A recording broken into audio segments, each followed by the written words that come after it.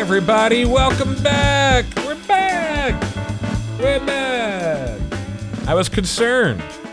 Cantore YEW. We're kicking into a new season today with an amazing man. San Diego-born photographer, surfer, waterman, a surfer staff photographer since 2008. And he's got a huge show at the Pendry Hotel here in San Diego tomorrow night, which is a Friday. More on that in just a bit. We're talking to Todd Glaser today. First, I wanted to introduce a friend of mine by the name of Meryl Climo. Hey, Meryl. Hi, Chris. Cantore. Meryl is a new part of our little radio show. I'm your sidekick. I've been doing the radio thing for months, which is why the podcast was kind of put on hold for a little bit as I was getting my world figured out over here. And part of that world involves you. So I just wanted to bring you on and say how pumped I am to have you joining me at the radio station 100.7 in San Diego. And not only that, but you have your own podcast, which is going to make its way over here onto the YEW network as well. So let's start by talking about that. Yes, my podcast is Campfire Shit Show, because those who know me and who don't know me, who soon will, know that I am a shit show. And so basically we couldn't do a podcast like acting like we're adults that are educated in every subject. So we just wanted to talk about it's myself and my co-host, Bo Hufford. Also, he was a writer on the local TV show Tonight in San Diego. Cool. Really funny, cool dude. And it's our project of talking about the shit show moments in life to basically put ourselves on display and interview people to make others feel better and know that we're all shit shows together. Of course. I'm one giant shit show. I know. I mean, whoops. I know. We are together, too. That's why the radio show is magic and will be a good show and not a shit show, hopefully. But, you do an awesome job there and had you on this week on the radio. And I'll tell you, just the initial response, the way it's vibing, it just feels so good and so right. It does. This chapter in my life. So I keep feeling like, wait, this is work. I come in and hang out with you and have fun. We're just having a good time, yeah. And it's working out really well. And I'm so excited that I'm going to continue to do the podcast, which again, hadn't done in a while. I just kind of wanted to regroup before launching a new season here. And the podcast, we're going to double down on just really going hyper-local, interviewing San Diegans, people coming through San Diego, and getting their story, talking shop, whatever it is. And this week, as I mentioned, talking to a gentleman by the name of Todd Glaser, who's a photographer, and he's got a show at the Pendry. Have you been to the Pendry? Is that downtown? Oh my gosh, that is for real like my favorite hotel in San Diego. Super it's really nice. Yes, right? When I go there to work, I go there to sit. They have a really cool coffee place. And the fancy restaurant Lionfish. Ooh. I go there to like pretend that I'm something that I'm kind of not. But yeah, a rooftop pool area. Come on. I'm serious. That's cool. Todd Glaser Photography Charity Photo Gallery opens this Friday in the lobby gallery space. Portion of the sales will benefit the Rob Machado Foundation, whose primary mission is to educate and empower young people to make sustainable choices. So you can cruise by this Friday, tomorrow, Pendry Hotel, San Diego, welcoming the photographer and a lot of his friends. Like I'm sure Rob Machado will probably be hanging down there supporting. So they got a happy hour thing happening and featuring 24 San Diego beers on tap. And that's, again, tomorrow starting at 5:30 over at the Pendry. I also wanted to thank a couple of sponsors of the Cantore YEW podcast before we seg over to Todd.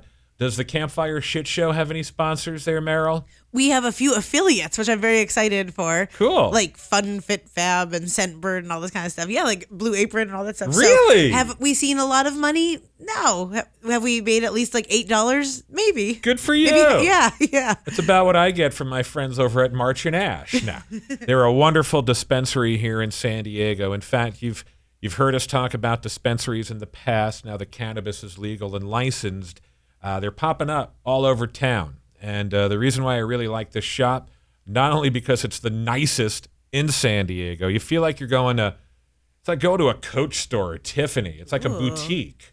It's beautiful. It's like the Pendry Hotel of seriously cannabis. Yeah. No joke. It's right on Camino del Rio South in Mission Valley. There are a couple down in that area, but make sure you seek out March and Ash. And I bring them up here too because they have an incredible CBD section where they have a whole section devoted to CBDs, the non-psychoactive part of the plant.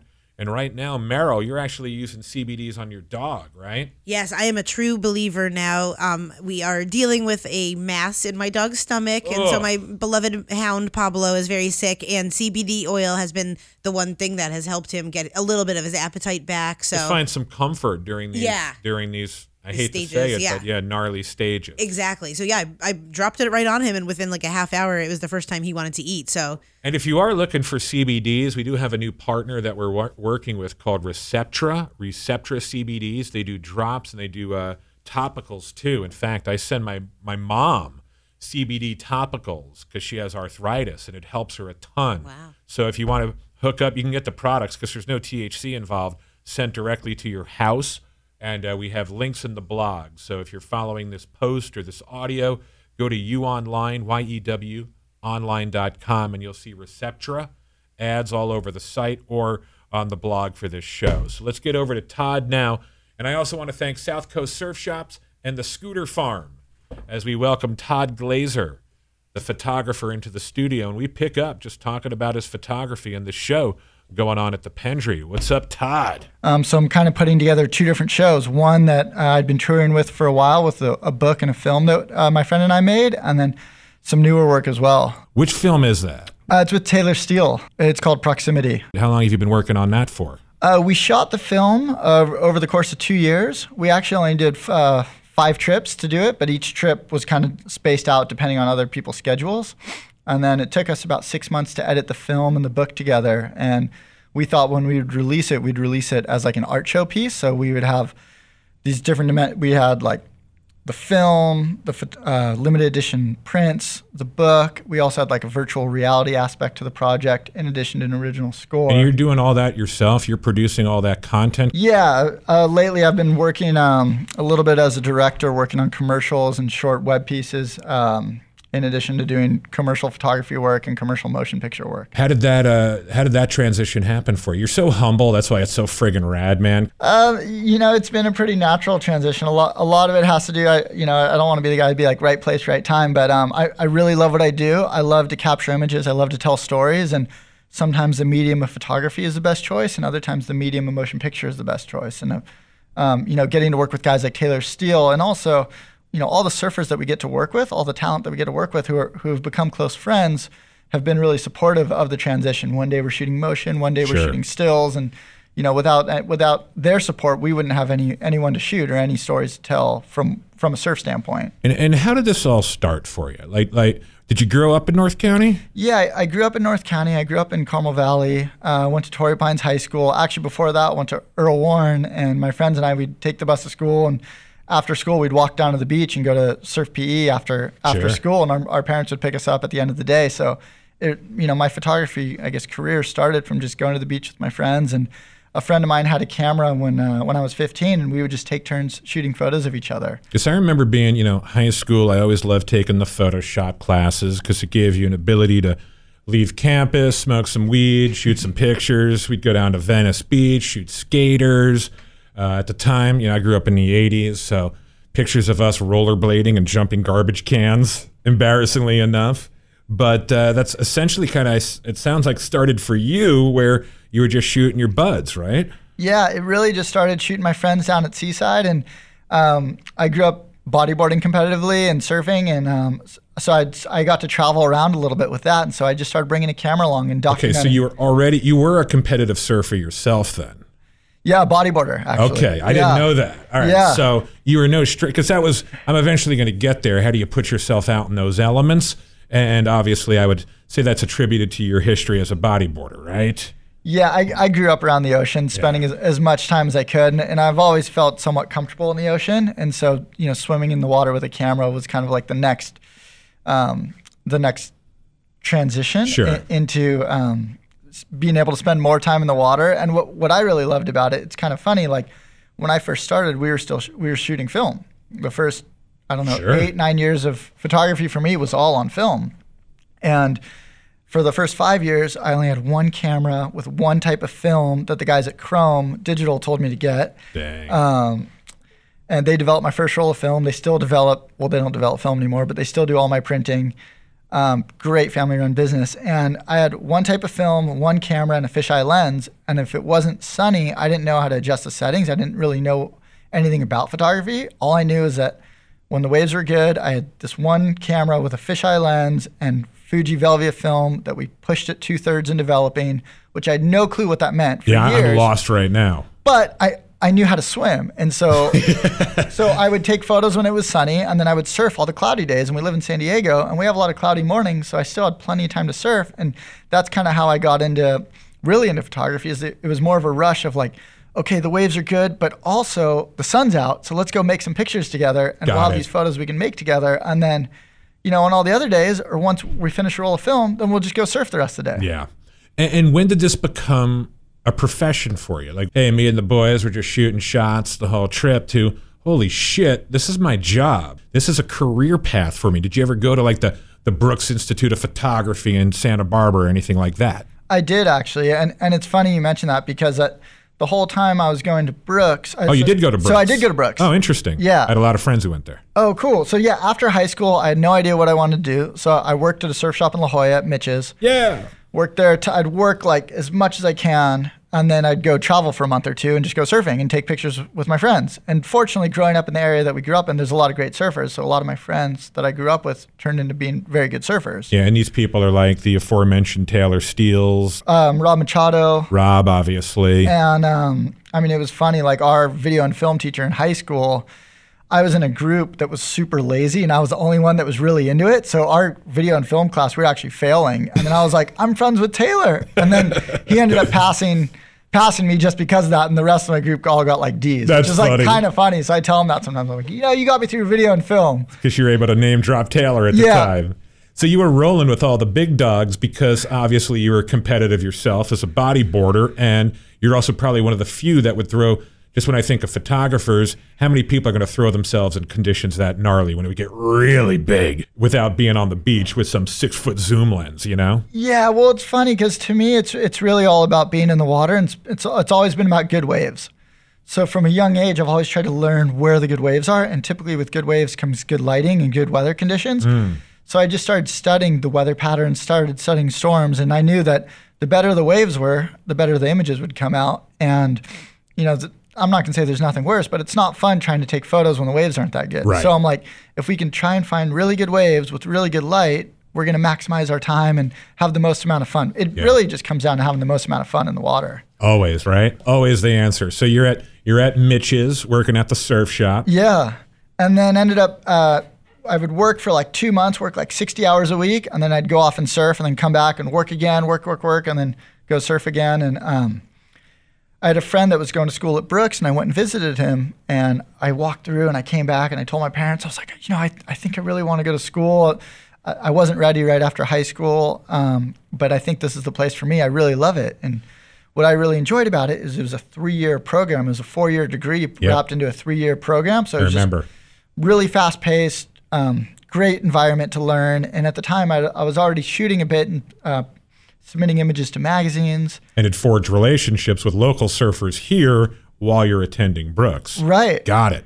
And so the whole time I was at Brooks, I was like, I'm not going to be a surf photographer because that's just what I do as a hobby. I do it with my friends. Sometimes we get stuff published, but it's, I'm not really taking it too serious. It's just more of an excuse to go travel and explore. And back then you would get something published. How much would you get paid?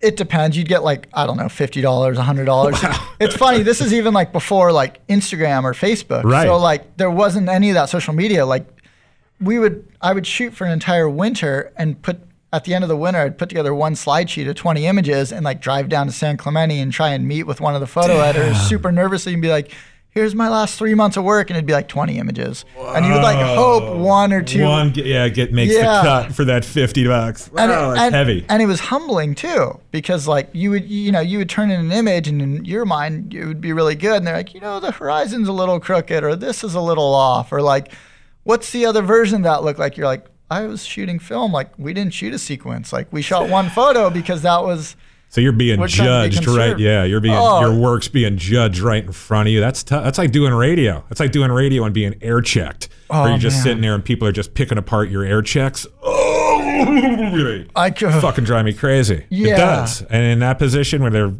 critiquing your work, oh boy, your images, no way.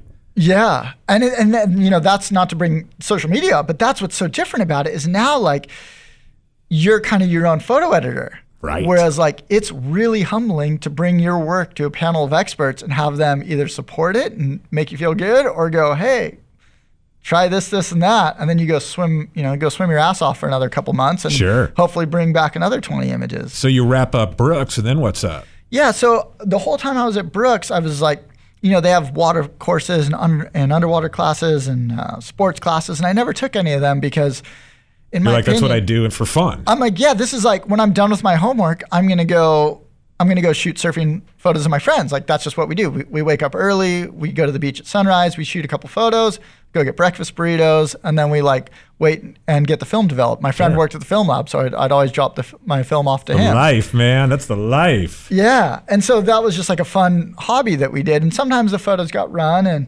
but it was really just a catalyst to go on some adventures. But while I was at Brooks, I was studying fashion and architecture and portraiture and all these different styles of photography that introduced me to a whole, gamut of photography I didn't even know existed. And when I finished up with school, the first thing I did is I went on a surf trip with my friends. I was like, okay, I just did 3 years of school. It was super intense. Like we went down to Mexico for 2 months and just went surfing, and I shot photos when it felt right. And a lot of those photos ended up getting used, and that kind of like kickstarted a career in surf photography. But at the time, I remember I came back from that trip from Mexico, and my old roommate was the director of photography for a company up in Irvine, and he brought me in. He's like, I'm looking for an assistant. Would you like to apply for the assistant job? And I'm like, yeah. So I went in there, and the first day we shot in a studio in the morning for 5 hours. We shot purses and shoes. And then we went to a lunch, and then afterwards we had to sit in Photoshop and like clip all of them out for like a catalog. And we shot like, 200 pairs or something. And then I had like this little desk next to a fax machine, and I never went back. And I was like, I'm going to try this. I'm going to try this photography thing, like surf photography. I'm going to Mexico. I can't do this. And cubicles out, Cabo in. Yeah. And so I've, been very, very fortunate to be able to work with the guys I work with. I was going to say, how long has this ride been? You've been doing this for how long now? I guess, this year is the first, is the 10th year that I've been a staff photographer for Surfer Magazine. Okay. So I've been with Surfer Magazine for 10 years and graduated school about 10 and a half years ago. So it's been going for a little while, I guess. For a little while and running strong, man. Now, when it comes to forging these relationships and making these relationships and solidifying them with your subjects and household names, we were talking right before we popped on about Jack Johnson and some projects you worked on. Now, what's the process of building a relationship with those folks where they trust you as a photographer? I would imagine that doesn't happen overnight. Yeah, that it's funny. A really good friend of mine and mentor of mine, Steve Sherman. He's a local, right? He's a local. And friends with Eddie Vedder, correct? Good friends with Eddie Vedder as well. Okay. And Jack and Kelly and Rob. And he's been documenting all those guys in the Momentum generation for 20 years. And we all grew up surfing Seaside together. And, he's like, what we do, 90% social. It's all social. He's like, there's a lot of people that can take great images. But he's like, are you cool to hang out with? Do you enjoy what you're doing? If I feel like a lot of the athletes and musicians, they're all creatives, and they're all passionate people. So if you can share a passion, if you have something that you're really passionate about, and you're around people that have the similar feelings of passion for whatever it is they do, interesting. Automatically, you guys are going to connect in one way or the other. I agree with that because it's happening right now. The second you walked in this room, I was fascinated and couldn't wait to talk to you because I'm passionate about audio, as passionate as you are about visuals. Right, and there's something that clicks in your brain that makes us unique to a lot of other people, because there's not always one way to go around things. Truth. It's what is if everyone followed the same path, it would be really boring. We wouldn't have music, we wouldn't have art, we wouldn't have a lot of beautiful architecture. There's so many things that would just be very cookie cutter stale. Totally agree. So, it's almost like the rebels or the guys that push the boundaries a little bit or aren't afraid to fail are the ones that you almost are naturally drawn to, because they're the ones challenging the system, not necessarily in a bad way, but they're challenging themselves. And people like to be around themselves that push themselves and challenge themselves and are inspiring or feeling inspired. Yeah. Now, have you learned a lot by your subjects just for yourself and how you can apply stuff you've learned from your subjects to your own life? Yeah, absolutely. And it's kind of funny you mentioned that, because it's, I think, similar with you, with what you do. When your hobby becomes, when your passions become your hobby and your hobby becomes your life and your life becomes your career, it can be really difficult No to doubt. create that separation. No doubt. And that's something that I've learned a lot over the last couple of years, is being able to appreciate where I'm at, accept where I'm at, be grateful for the opportunities I've been given and the work I've been able to do, but also be able to take a step back and appreciate the family life and appreciate other aspects of life that you sometimes neglect, because when you're working with someone or spending so much time around a certain group of people, they're all very like-minded and they're all so driven that the minute you take one step out, you realize there's a whole other world out there too. Yeah. And you almost have to remove yourself a little bit to bring that new creativity or that new inspiration, or just take a week off, turn your phone off and rest. I was just camping for 4 days with my wife, and she had a bike race up in Santa Barbara, and we rode bikes through the mountains, and on the way down, we pulled over in Malibu and did a big bike ride through the where all the fires were, through Mulholland and that area. That's where I grew up. Can't imagine. I haven't seen it yet just because it's too hard. Oh, it's so heavy. Too hard. It was so, I couldn't believe it. And I grew up surfing Topanga, so Malibu, all my friends, family in that area. A couple of buds lost houses. My aunt evacuated. They saved their house, thankfully. But I just can't imagine seeing the devastation, man. It would freaking kill me. It was heavy. I knew it was bad, and I had friends that lost their homes in Point Dume area. That's where my aunt is.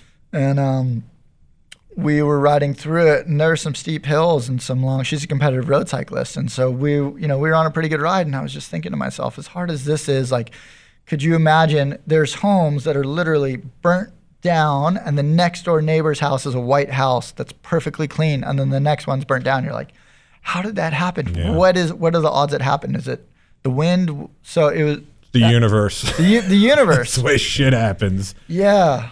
I'm curious, though, as it relates to that, you have this amazing perspective, and you are able to realize how thankful and grateful you are, but you're younger than me, man. And when I was your age, I would think I was the shit, hanging out with Jack, Kelly Slater, the whole deal. How have you been able to find and realize that, hey, maybe we're all special, but maybe you're not, I would get stuck in my head. And have you had to battle that?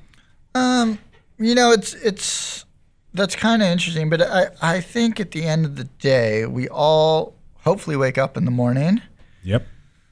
Some of us drink a lot of coffee in the morning. We all got to do our business. Yep. We're all people, and we're all creatives, and we're all find inspiration in different ways. And so if you can I think the reason a guy like Kelly is so successful is because anyone that's been around him knows he loves surfing. Yeah.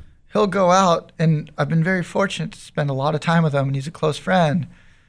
He'll go win a world title, and while everyone else would be celebrating, he'll go surf again. Yeah. Because he wants to try a new board. And I think that's a judgment of character that you really want to be around. Someone can go win a contest, win a world title, do whatever they are, and then, if they win a world title at noon, they're surfing at 4 o'clock because the waves look fun. Or maybe it's just to get away from everything. I don't know, but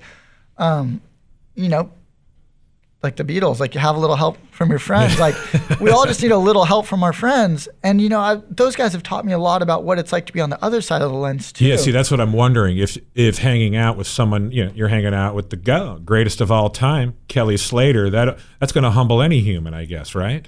Yeah, and he's when you see how he goes through life. Man. Right. And he goes through life to, a little bit to his own beat, which is good, but he's so passionate about surfing, about travel, about music, about food.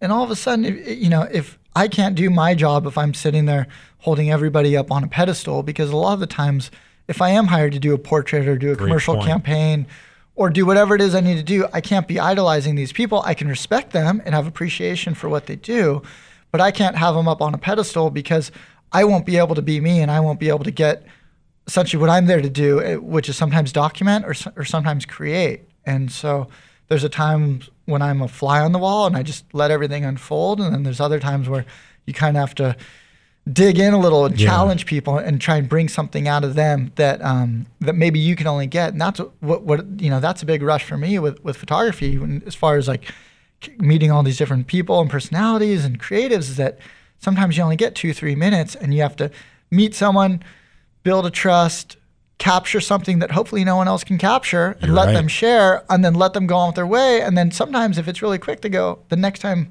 a shoot comes up, they go, I liked working with him. It was quick and efficient. I love the photos. Wow. Great. Let's do it again. There's so many parallels between what you do and what this is, and that T word, and getting someone to trust you so they can't open up on a microphone or open up on camera. This is fascinating. Yeah. This is fascinating shit. I love this. Well, I feel a lot better talking to you on radio because I've got a great head for radio. Whereas if we were running cameras, it'd be a totally different thing. You're a good-looking kid. Stop that. Now, you did say something interesting about Kelly. Now, I'm just curious that you said he walks to his own drum. What does that mean? I've heard that before. With him, I think he's trying to find the best way to have the most amount of fun that every day provides itself. So if that's waking up, and if he feels like going surfing that day, he could wake up and look at a forecast and be like, oh, the waves are going to be really good in Fiji in 2 days. Like, we're going to Fiji today. Or it's like, the waves aren't good. I got this new golf club. Let's go golfing today. And I wish I golfed more because like we've been around some pretty amazing golf courses. I just don't golf. I hang out in the golf cart. I snap a couple photos. I'll have a drink or two and just hang out and kind of talk shit and just hang with the boys, which is super fun. I can't swing the club though. Oh, it's painful. And like I've gone golfing with some great golfers before, and like I feel like the guy's slowing him down. So I'm like, I'll drive the cart. I'll be your cart boy. I'll be your caddy, shooting a couple of pictures. Totally. Now, what's the hardest part of the gig? We're hearing all the awesomeness. I am curious. I would imagine traveling does have its, and I hear this from musicians. It starts becoming a bitch. Yeah, traveling can be tricky. I think over the last 10 years or so, I've probably averaged around 150 to 200 days a year on the road. Damn. And a lot of those are really unexpected. So we'll be, I'll be at home and get a phone call like, hey, the waves are going to be good here, and there's this thing we've been working on, like we got to go tomorrow, and then I'll leave for 3 weeks. So as far as trying to plan a personal life outside of, I guess, my work life, which kind of has blended into my personal life for the last several years, has been really difficult.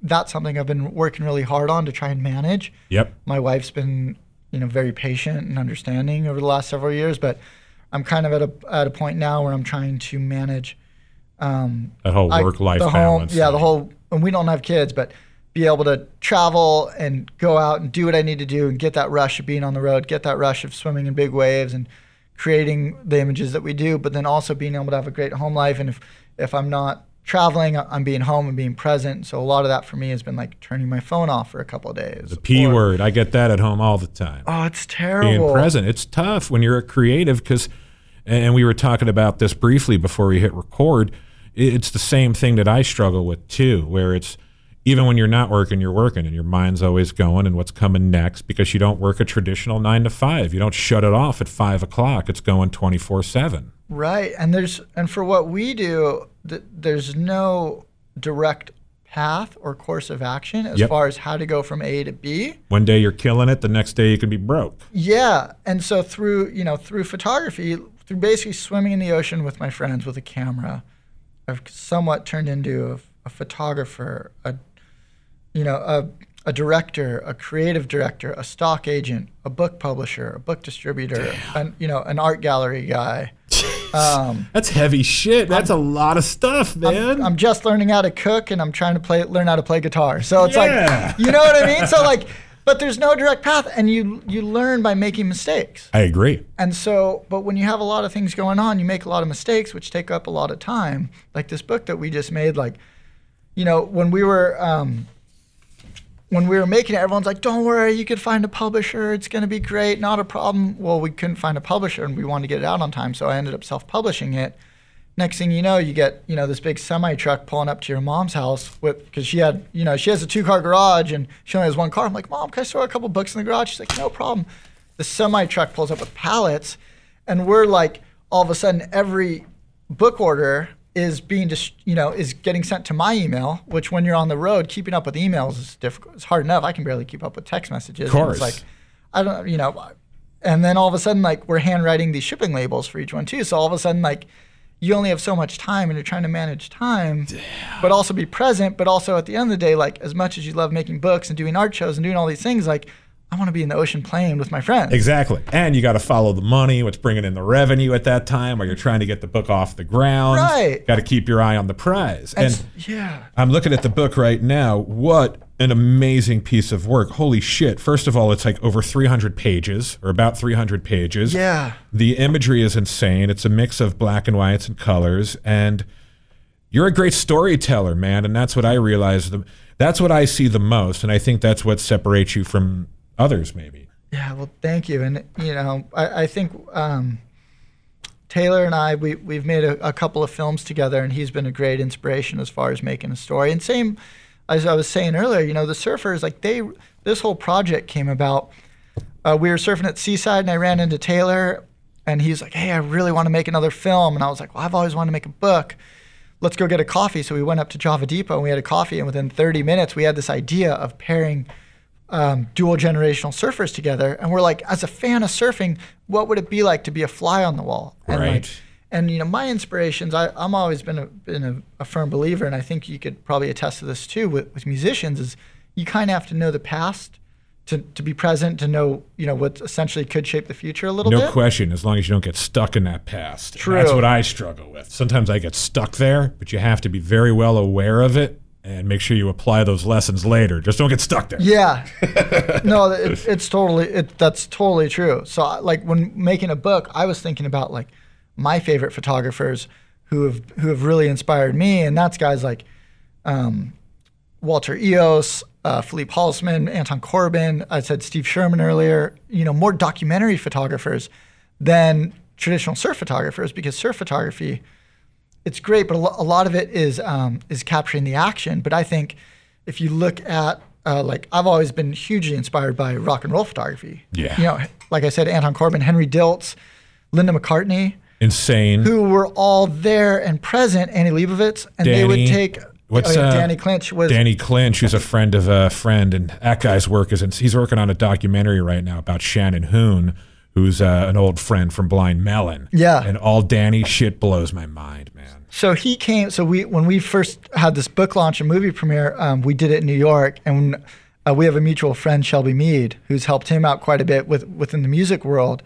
She does a lot of PR, and she was like, "You should text Danny and invite him." So I like text Danny, like, "Hey Danny, I'm a friend of Shelby. Like, we have this art show. Would love for you to come." And like, he came, and Michael Halsband came. I don't know if you've seen his work. Hell yeah! So man. like, these are the guys who, like, I've always been hugely inspired by in photography. That's dope. You know, surf photographers, yes, but a lot of it's just when the waves are good. But it's like, what happens in all the, you know, what's it look like to be in the elevator? What's it look like to, you know, that's what I'm interested be in the inner circle. And you know, like we said, it just comes with trust and being there, knowing when to shoot photos and when not to, and then when you shoot them, you know, try and make them look good. So the guys want to, and ladies, they want to feel good about themselves, and they want to feel like they know they don't know what they're going to get, but they know that they can trust you and that they're going to be represented well. Yeah. Now the book is Proximity, and obviously you have the movie as well. What did you recently do with Jack Johnson? We were just riffing for a minute before we popped in about he did a song for you, or you were following him on something? No, we did this. It was when was this? Last year I got a phone call from Kelly. It was the day after my birthday. And he called and he was like, "Hey, I think the waves are going to be really good tomorrow. You want to go on this trip? I have this place that, you know, it's a couple plane rides and a boat. It's kind of a mission. Like, damn, can you be in Hawaii this afternoon?" And I'm like, yeah. I'm like, I'll do it. So I dropped everything. I thought he was calling to wish happy birthday. Yeah, right. And I'm sitting here going, man, wouldn't you love to get that call? Everyone listening right now. And so it was just like a full panic rush. And I get to the airport, fly into Hawaii, sleep for a couple hours. We had like a 6 a.m. flight.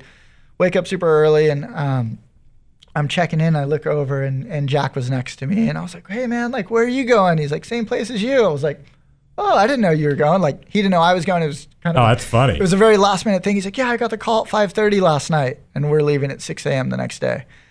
And so we're on the plane, and I was exhausted, so I slept. Kelly slept, and we're in the airport waiting for our bags, and we're like, "Hey, did you sleep on the flight?" Like, we're all tired. He's like, "No, I couldn't sleep. I'm super excited.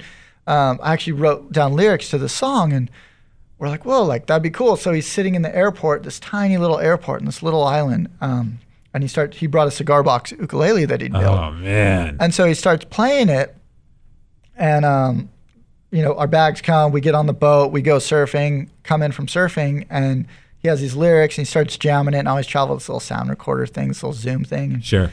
threw it up and shot a few photos, and we ended up coming home. And then about a month later, we were in Australia, and we all go to have dinner, and he hadn't seen any of the photos, so I brought him the photos for him to look at. He's like, no way, check it out. He's like, my new album just came out, and he's like, the song I wrote made the album. And it ended up becoming like the #1 song from the album, which was kind of cool. Because you were there for the moment, obviously. Right. And so it was kind of a full circle thing, being, always looking up to these music photographers, and then being able to document a little bit of music, my own trip. And we'd spent a little bit of time together. He came into town a few years ago, and we worked on a documentary together. I love Jack. I was a filmer. He's so friggin' nice. And he's a full surf bum. He's a full surf bum. I know. And he was so much fun. And so it was just, there were 4 of us on the trip. Jack, Kelly, myself, and a filmer. And it was just, we were just hanging out. And it was really cool just to document. And those are the moments that are kind of like gifts that every once in a while you get thrown a little invite like that. And, now, did you, when you're surfing with these guys, what's going through your head? Because I'm thinking about my local break and even some of my guys who are better than me. I'm like, all right, here we go. Is there an intimidation factor when you're surfing next to Jack Johnson and Kelly Slater? Well, usually with those guys, I'm shooting photos. Yeah. Then I am filming. Yeah, true. I've been working on my cutback, so I don't want them to feel self-conscious about their surfing.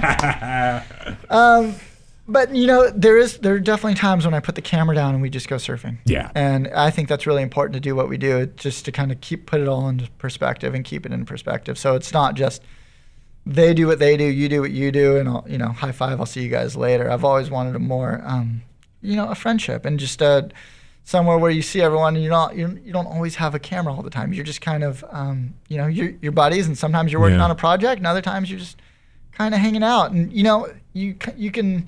It's really, I find it really difficult to be totally present with a camera if I'm trying to be active in the conversation. So I find it, if I'm coming at it from more of a documentary standpoint, I either have to come in and, obviously say hi and hang with everyone, then take a step back, let everyone do their things. And then Got it. Other times I'll put the camera away and just hang out and be social. And I think that's just part of having a friendship. And, with any group of friends, you're not sitting there taking photos all the time. Truth. You're hanging out. Usually when my wife wants to take them, I get mad. I'm like, come on, not now. You're killing the moment. Yeah. My wife gives me a hard time because she's like, you're the worst iPhone photographer ever. I'm like, I know, it's terrible because I don't think of it as a camera. I think of it as like a telephone. Exactly. It's just a device. It's not a cam. Yeah. But that's hysterical. Probably anytime you're anywhere public and people know you're a photographer, everyone turns to you. Yeah, it's really weird. And then I get really stressed out about it because I feel like there's a certain expectation of imagery that you have to create. It happened to us 2 nights ago. There is. I hate to say it. There is. Oh man, it's a lot of pressure. There is. We were at this banquet Sunday night for my wife's bicycle club, the San Diego Bicycle Club, and they're giving out all the awards. And at the end of the night, everyone got together. They're like, all right, like let's get a group photo. And they're like, Todd, you're a photographer, you take it. And there's like 5 other like real photographers that were like paid to be there with like cameras and flashes and like the whole bit. I had my phone. I'm like, let these guys. They're like, no, you got to do it. And I'm just like, oh man. Did you blow it? I don't even know. So my trick is tell everyone you're colorblind to make it all black and white. That way you don't have to worry about like skin tones. Ooh, I like that. And then it's like, you just be like, no, I was going for that. I was going for that out look. Of focus, like sketchy black and white thing. Like that's totally the vibe. I love that. Yeah. All right. So I got to ask here, when it comes to putting yourself in harm's way, I mean, and I want to paint the visual for people who have seen, like, for example, Pipe or, North Shore, Hawaii. You see that dude charging a friggin' 50-foot mountain of water, dropping in, and there's that little speck with a camera that's at the bottom of the wave. You're that speck, right? Yeah. What's it like being that speck? You just made me feel really small. I'm already pretty small. That was the idea. I mean, I'm serious. I see that and go, that guy is out of his friggin' mind. I think it all comes from being passionate about what you do and being able to slowly grow into something, and you learn from past experiences. And you don't go from surfing 1-foot waves in Del Mar to going 20-foot pipeline all of a sudden. You kind of work your way up a little bit. So I grew up surfing at 15th Street Del Mar, and then first Torrey Pines Beach, and then 15th Street Del Mar, and then once we made it to Seaside, we're like, okay, we're done. This is it. There's an outside reef, there's an inside reef, there's tabletops, which is like miles away. Right. And then you start transitioning, you start going down to Black's Beach, and start challenging yourself more and more. You start traveling a little bit, and you kind of start taking your lumps. And I really felt comfortable in the water. I'm pretty clumsy on land. I drive really slow, and a lot of people are like, you're a daredevil. I'm like, no, not really, man. I'm terrified of a lot of things. I'm terrified of heights. Interesting. I'm pretty slow moving. I'm pretty quiet. But in the water, it's almost when all the shit starts going wrong, that's when you come alive, and that's when, you start feeling alive during the chaos. And then it's, when the waves are big, it's almost as if everything slows down. And like when you dive under a big wave, or if someone's on a wave and I'm in the water shooting photos, it's almost like the Matrix. Everything it gets quiet, and you're just hyper focused on whatever is happening. Even it reminds me of that place. Like, you ever get into a car accident, moments before impact, you hit that place that's super quiet and kind of peaceful, where you're like, this is kind of a fun, peaceful place, and then boom, the impact hits. They call that the flow state. And there's a really good book about that written by an author named Stephen Kotler. I'm writing this down. The flow state? Yeah, called The Rise of Superman. Whoa. Which is a great read. Noted. It came out about 2-3 years ago, and he interviews quite a few different extreme sports athletes, guys like Laird Hamilton, Jimmy Chin, Travis Rice, Ian Walsh, among a couple other NASCAR Formula One drivers as well. All the way down to like Navy SEALs, and they talk about up to Navy SEALs. I want to make sure hold them in the highest regard. Of course. But I think a lot of us might be given very similar physical opportunities, but it's the mental character building traits that really challenge us and push us to do what we do, and the reason that we do it. I think if you're doing something for notoriety or to get patted on the back, you'll burn out pretty quickly. But if you challenge yourself and pace yourself and get beat up and come back and essentially get back on the horse and try again, I think that's a character building trait, and I think that's what makes for great musicians. I think that makes for great photographers, great athletes, great businessmen sometimes. Humans. I was going to say humans. Yeah, and I think you start with so many people. I'm not trying to get all philosophical, but there's billions of people in the world, and you start narrowing that down. You're automatically attracted to people that are like-minded, even if they don't share the same passions, but they share the same mindset. Totally agree with that. And so I think that's really interesting with a lot of the guys who we've been fortunate to spend time with and be around, and that's what you tend to pick up on more so than the trophies and the accolades and the awards. And musicians, there's a lot of great musicians, a lot of really great undiscovered musicians.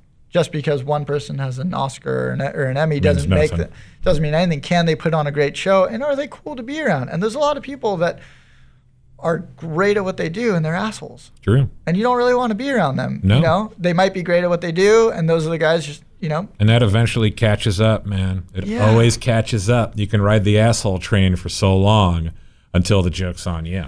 Totally. And I'm sure you've experienced it with some of the musicians and people that you've come across, and it even radio people, and I've gone down roads that I look back and I'm like, dang, man, why was I so just full of myself in that moment? And why did I think I was better than the room at that particular moment? Joke's on me. And if you don't learn from that stuff, then the joke's really on you. And that's really what I think it is, more is just learning from those experiences and those mistakes. Yeah, and having a good set of friends to call you on your bullshit if you get ahead of yourself. Boom. Yes, I'd like to thank my friend Dennis right now. Guy I surf with. There's that, and I think that's what I love about the ocean as well, is that it gives you those lessons without it coming from another. That's why I love it. Yeah, you could get an A on your test. You could go sign whatever deal, meet whoever it is. The ocean doesn't give a shit. Doesn't care what you do for a living. Nope. Doesn't care your backstory. Nothing.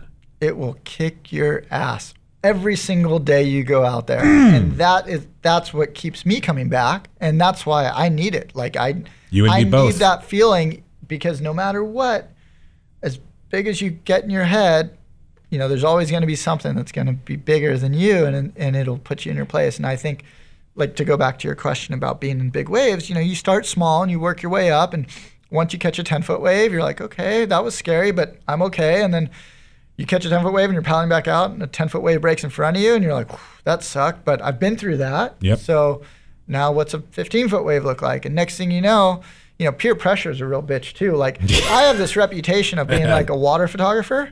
Like, I love being in the water. I'm a half decent swimmer. I'm an okay photographer. But I go on trips and they're like, oh yeah, you'll be in the water, you'll be fine. I'm like, fuck you guys. Yeah, exactly. Like, you guys have full inflation vests. And the funny thing is, like, if there's water safety and a surfer takes off and the guy passes you, like, I'm halfway in the middle of the tube, I punch out the back. Everyone's looking at the surfer. Everyone's looking at the guys. No one's looking at you. No one's looking at me. Yep. So you're really on your own. You got to be like, okay, I'm in a really shitty situation. And I've done a couple of those free dive courses where you go and it's like a 3-day breathing course, and you hold your breath for a really long time. It feels really good to say that, and it's great to be able to do. With what we do in the ocean, you're in the water for 3, 4, 5 hours. Last week I was in the water. We had big waves. I swam for 7 hours. I forgot to eat that morning, so I had a cup of coffee and a banana. So I swam for 7 hours. And your stomach's just turning, ripping. Yeah. And what happens, 6.5 hours in, when you go over the falls on a 20-foot wave? And that's kind of what you have to train for. It's not like, I can't imagine. You do these freediving courses, and we did it. We were in 5 mil wetsuits in a heated pool, and you're listening to jazz music, and breathing up, and right. like, it's pretty easy to be relaxed. Damn. But it's like, have someone come in, like, kick you in the nuts and say, hold your breath for 3 minutes. That's where it's hard. Damn, dude. Well, I have such a tremendous amount of respect for you and what you do, and certainly encourage people. Tell me, with this art show that's happening at the Pendry, so what's the layout going to be? When is it? It's this Friday, correct? It's this Friday from 5:30 to 8 o'clock. Okay. I'm going to come by with my wife. Please do. Yeah, we're on it. And what's the setup? Please tell us. So Pendry is this really cool hotel downtown. Actually, to be honest, I hadn't heard of it like 6 months ago, but my wife and I were we were home, and we're like, let's just do a little staycation. And love it. We looked up hotels. We're like, this place looks cool. And it was like a random Wednesday night. We took the train down from North County. Oh, cool. Just made a little like 24-hour home adventure. And then I randomly got an email from them about 3 months ago and said, hey, would you be interested in doing a show? And I'd been touring this proximity show and had some work that I'd shot recently in Tahiti and then also throughout California. So the newest image was shot maybe a month and a half ago, and the oldest images are probably 2 or 3 years old. They're like, we have this great gallery space. It's all covered in glass, so all the art is double-sided, which I've never been a part of, which is kind of cool. Normally you're in a gallery with like white walls, and it's all open. So it challenged us to have to show both sides of the wall. And what's really neat, I forgot to mention it, and all the boards are in my car right now, but with the Proximity Project is each surfer, we partnered with a different artist. And so on Kelly's boards, we had 6 boards made for Kelly, and we had an artist out of New York named Richard Phillips paint a mural on all 6 of his boards. That's awesome. And then like with Rob's board, Rob Machado's boards, we got 6 of his boards, and Sage Vaughn, an artist out of Orange County, painted a mural. When you put all the boards together, it makes one big mural. How cool. So, and then we have John Florence's boards going in, which were painted by an artist named JP. So this is all going to be down at the Pendry? Holy shit. So it's a really interactive. So you'll be able to see the board that Shane Dorian rides in the film, and he's riding in the book, and Kelly's boards that Richard Phillips painted on, and Sage Vaughn art on Rob's board. So we have all these different things, and a lot of the proceeds are going to the Rob Machado Foundation as well. Sure. Originally, they wanted to partner with a different nonprofit organization, And with Rob being such an instrumental part of the project, I was like, it'd be really cool if we could, bring it in more so to San Diego and have Rob's foundation get involved, because they do a lot of great things with sustainability and informing, teaching the kids about trying to live a plastic-free life. So rather than, giving out water bottles, what they've been doing, like they went to Cardiff Elementary. I heard about this recently, right? Yeah. And they installed purified water systems. So all the kids get water bottles from a young age. If you can teach kids from a really young age. Condition them just to reuse bottles and refill water through purified systems. Wow. Yeah. That's groundbreaking shit. They've also planted an organic garden. So they're making small steps to basically inspire the young. So hopefully they can grow up and learn about recycling and learn about teaching their friends like what's cool and what's not cool. And we're all guilty of using plastic. I'm not one to judge. I use plastic. I bought a gallon water bottle a couple days ago. Sure. But if we're trying to limit it as much as we can, it's a way of informing others and trying to inspire others to live a little bit simpler. Of course, man. And we certainly encourage people to check out the show and find you online. I'll make sure we have all the appropriate links and all that stuff to your Instas and your website so they can purchase the book and the whole bit. So I want to thank you for coming by and sharing so much insight and dropping some knowledge too. Oh, thanks so much for having me, man. It was really cool. I'm super inspired. Thanks for Scott too. I don't know if you're listening, for connecting us. That's super cool. Oh, Scott Fisk is the man. I love Scott. Yeah, Kote too. He says hello from Hawaii. Yeah, buddy. What's up, Chris? Talk to you soon.